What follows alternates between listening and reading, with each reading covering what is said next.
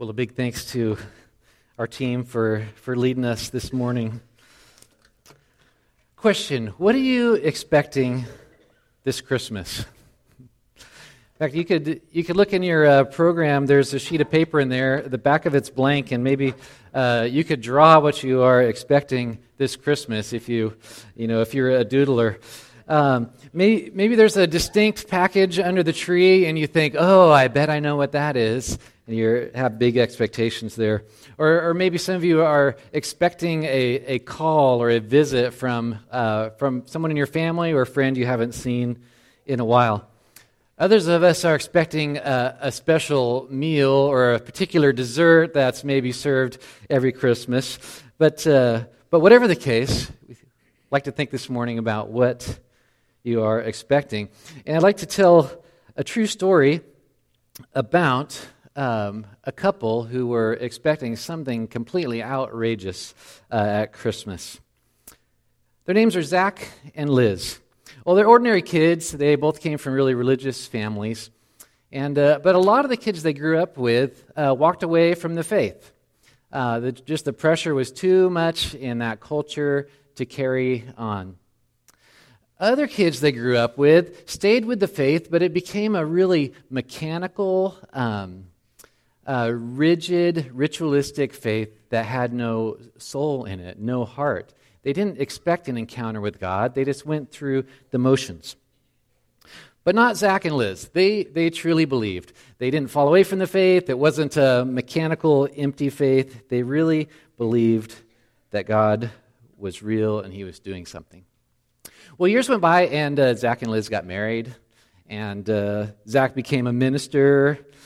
More years went by, and the disappointment set in that they were not able to have kids. And this kind of haunted Elizabeth and Zachariah over the years. But they kept believing.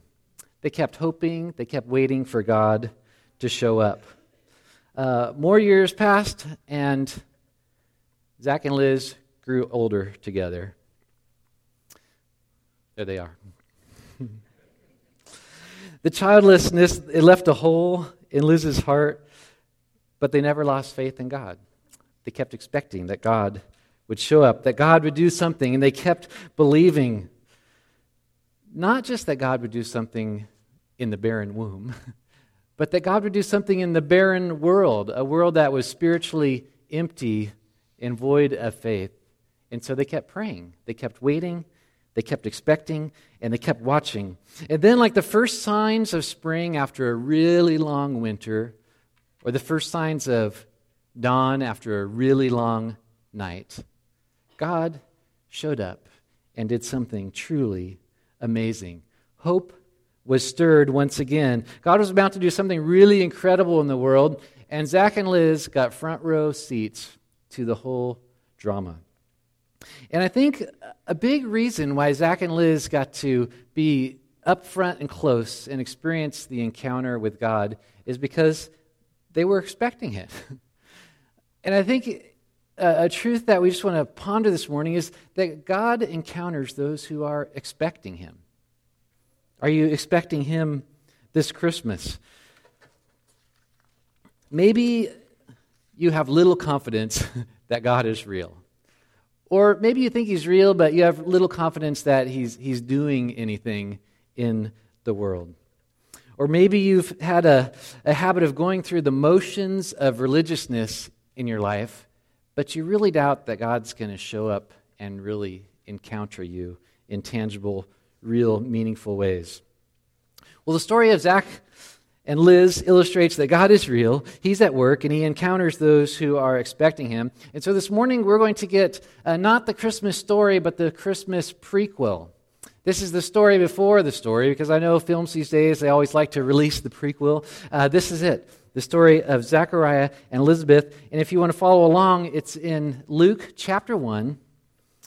And in those black Bibles in the pew in front of you, it's on page 855.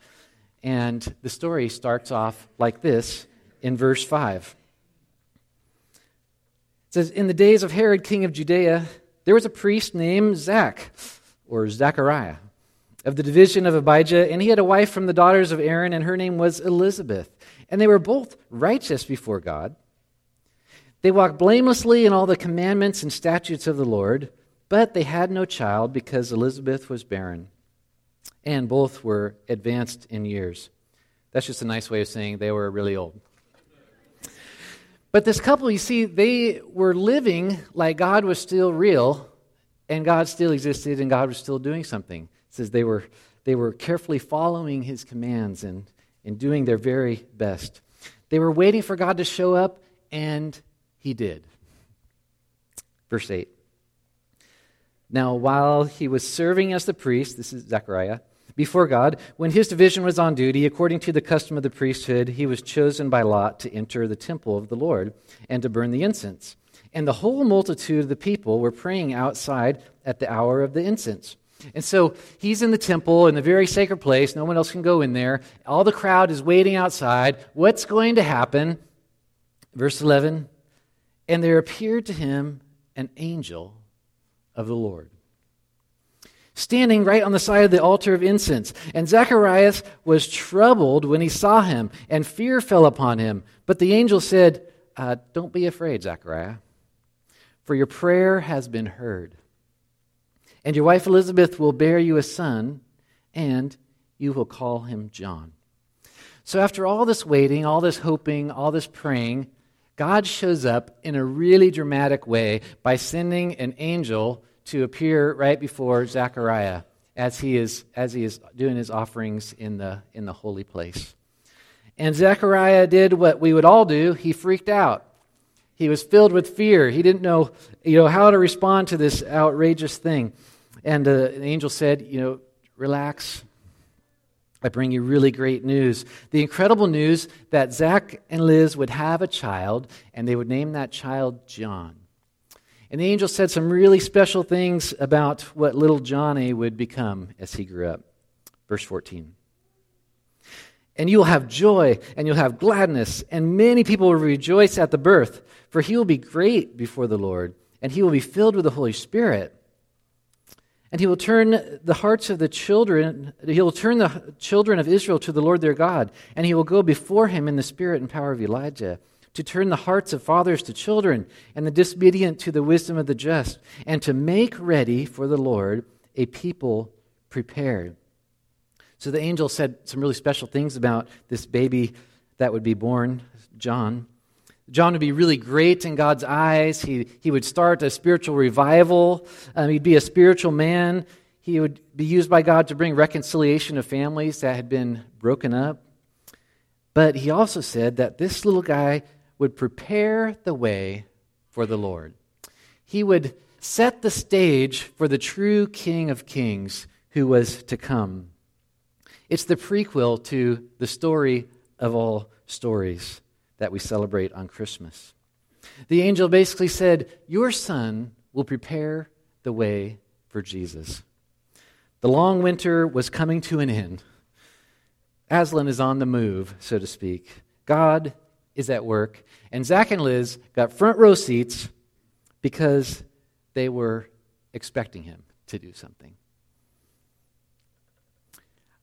We meet some of the characters. We'll finish the story of Zach and Liz. And I just imagine Zach coming back from the temple and explaining this to his wife. Guess what? You're going to become a mom.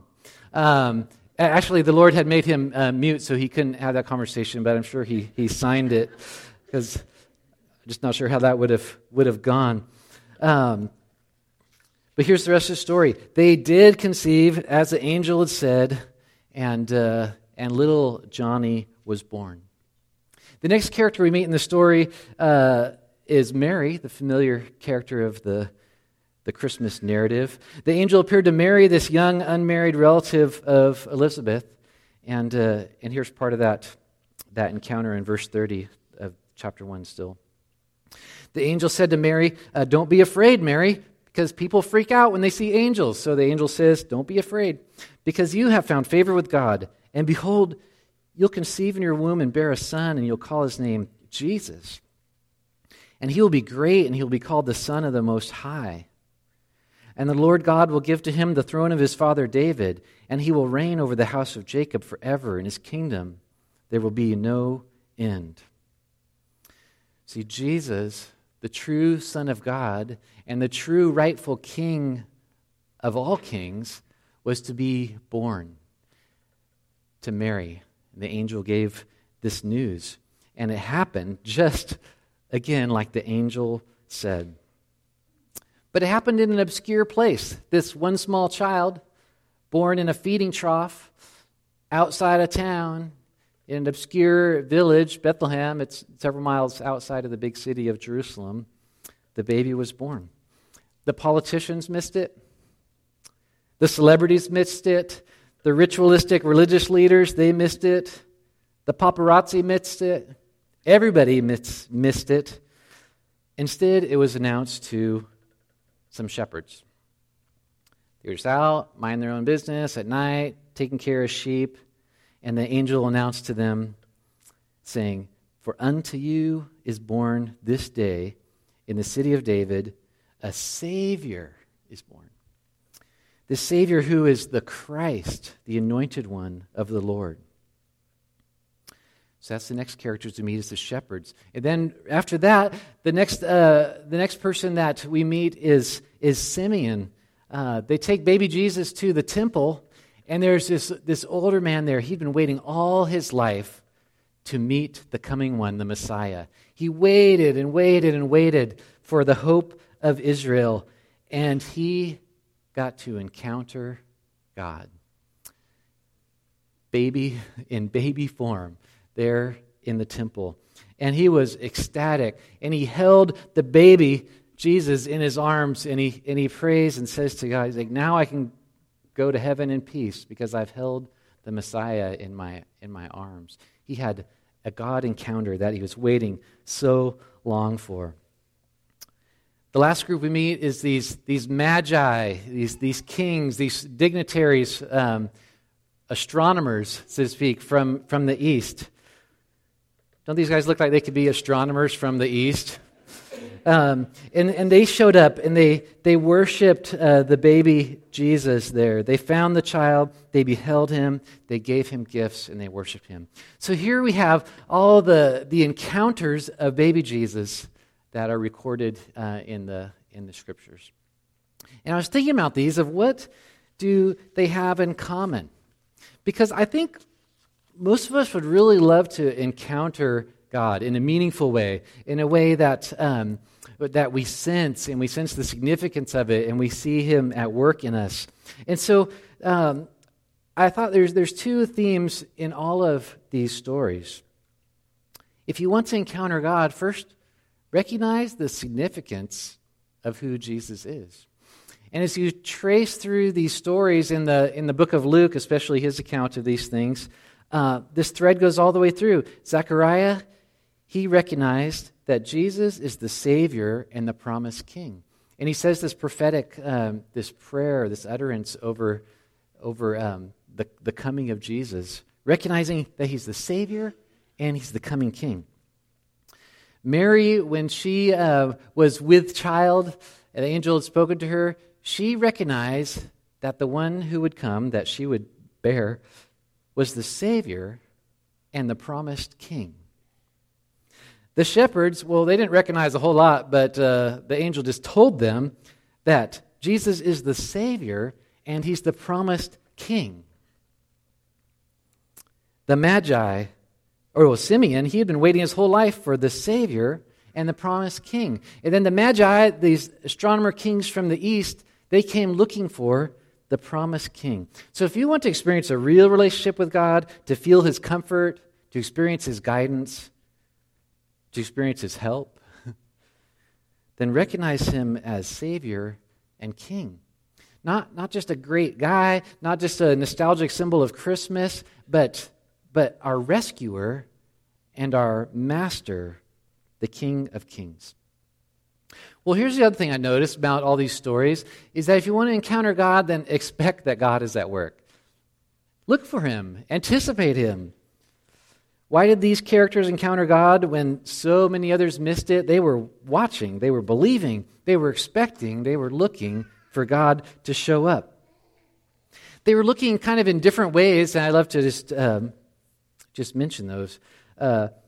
Zach and Liz, they were expecting God to work in their circumstances. See, they had a real disappointment in life, unable to have kids. And I think especially in that culture, the weight of the stigma of that was difficult. Inheritance issues and all these things. But in the middle of those circumstances, they kept looking for God to do something. They kept praying. They kept hoping. They kept believing. They kept doing what's right. They were anticipating that God was at work in the experiences, the circumstances of their life. And that makes me think that we need to all just look at the things that go on in life and say, what is God up to? Why do these crazy things happen? Why do these good things happen? Why do these hard things happen? God is up to something. And we have that mindset, like Zach and Liz, we're bound to see God at work. How about Mary? She was expecting God to keep his word. The angel said, you're going to have a baby. He'll be Jesus. He'll be the Savior.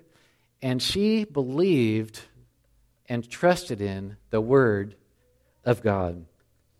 Verse 38 of chapter 1, Luke says, Mary said, behold, I'm the servant of the Lord. In other words, God, do whatever you like. And let it be to me according to your word. Whatever your word says, that's what I want. Look intently at what God says, believe it, and stake your life on that. Well, how about Simeon? I think he teaches us that expect that God is at work even when he seems silent. He lived his whole life until the end without really seeing the promised one come, without really having his hopes fulfilled. But he kept believing, he kept hoping, he kept waiting, he kept watching, and lo and behold, he got to hold the Savior of the world in his arms. The scripture says he was a devout man waiting his whole life for the consolation of Israel. Maybe you gave God a try. Maybe you went down that road a little bit and you're like, this just isn't really working. I don't really sense a difference. But Simeon teaches us, hang on. Hope in God even when he seems silent. When we don't see something dramatic happening, just hope and expect and wait on the Lord. The Magi, the kings from the east, they were expecting God to be at work in creation. They looked up at the sky, at the stars, and they assumed that these are not just random spinnings of things, but this is God speaking. God is saying something in creation. There's several places in Scripture that refer to this. One is in the book of Psalms in 19. It simply says, the heavens, or the celestial bodies, declare the glory of God. They tell us some things about God. Then in the book of Romans, first chapter, it says, ever since the world was created, people have seen the earth and the sky, and through everything God made, they can clearly see his invisible qualities. For example, his eternal power and his divine nature. So there's things, when we look at nature, we look at creation, we can ascertain about God. Like, oh, he's powerful, he's divine, he's creative. We need to take a deep look at the sky and the plants and the ocean and each other and ponder, wow, there's more than just molecules and energy at work there. There's purpose, there's design, there's the fingerprint of God on creation. And that's what these magi assumed was taking place. Expect that God is at work, that he is doing something. Why did Zach and Liz encounter God? Well, because they were watching and believing and expecting. Why did Mary encounter God? She was watching and believing and expecting. How about Simeon? Why did he encounter God? Well, he was watching, believing, and expecting. How about the Magi? They encountered God because they were watching and they were believing and they were expecting. Why did the shepherds encounter God? Well, I think just for fun, because they were just watching sheep. They had no idea what was about to take place. Or more likely, God is just saying, I'm not just coming for the dignitaries or the religious people. I'm coming for people in obscurity, and I've come for everyone. Because Jesus himself, he was born in obscurity, wasn't he? He was born outside of town, a little village, one small child, but he's what we all desperately need. Thinking over the years, I can remember some of the gifts that I've received, and one really interesting one, I'm just guessing I was about third grade. My dad built my brother and I these workbenches that looked like his workbench, but only to scale for someone our size. And we used those workbenches for a lot of years. A lot of chemistry projects, a lot of crafts, a lot of building weapons of minor destruction, of disassembling things, assembling things. A lot happened on those workbenches over a lot of years. Really ended up being a super cool gift. But the question is, how do you hide a gift that's the size of a washing machine? So my parents did this. They just set it next to the tree and put some other gifts on it. And we celebrated Christmas at my grandparents' house, and there was cousins there, a lot of people, a lot of gifts, a lot of chaos. And I don't think my brother either, but I did not notice that massive gift sitting right next to the tree. Literally, one workbench on each side of the tree, like the size of a washing machine, with some decorations and things strewn about, but not really hidden. And I completely did not see the workbench. And until we start actually, passing out gifts, and it's like, oh my goodness, what is this? And yet it was probably one of the more significant gifts I got at that stage of life. I totally missed it because I was not expecting it. I was not looking for it. I was not paying attention. And so I just want to say to all of us, don't miss the greatest gift ever, Jesus, because you're just not looking for it. You're not expecting him to be doing something and be, even real and be alive and well in the world, the greatest gift ever.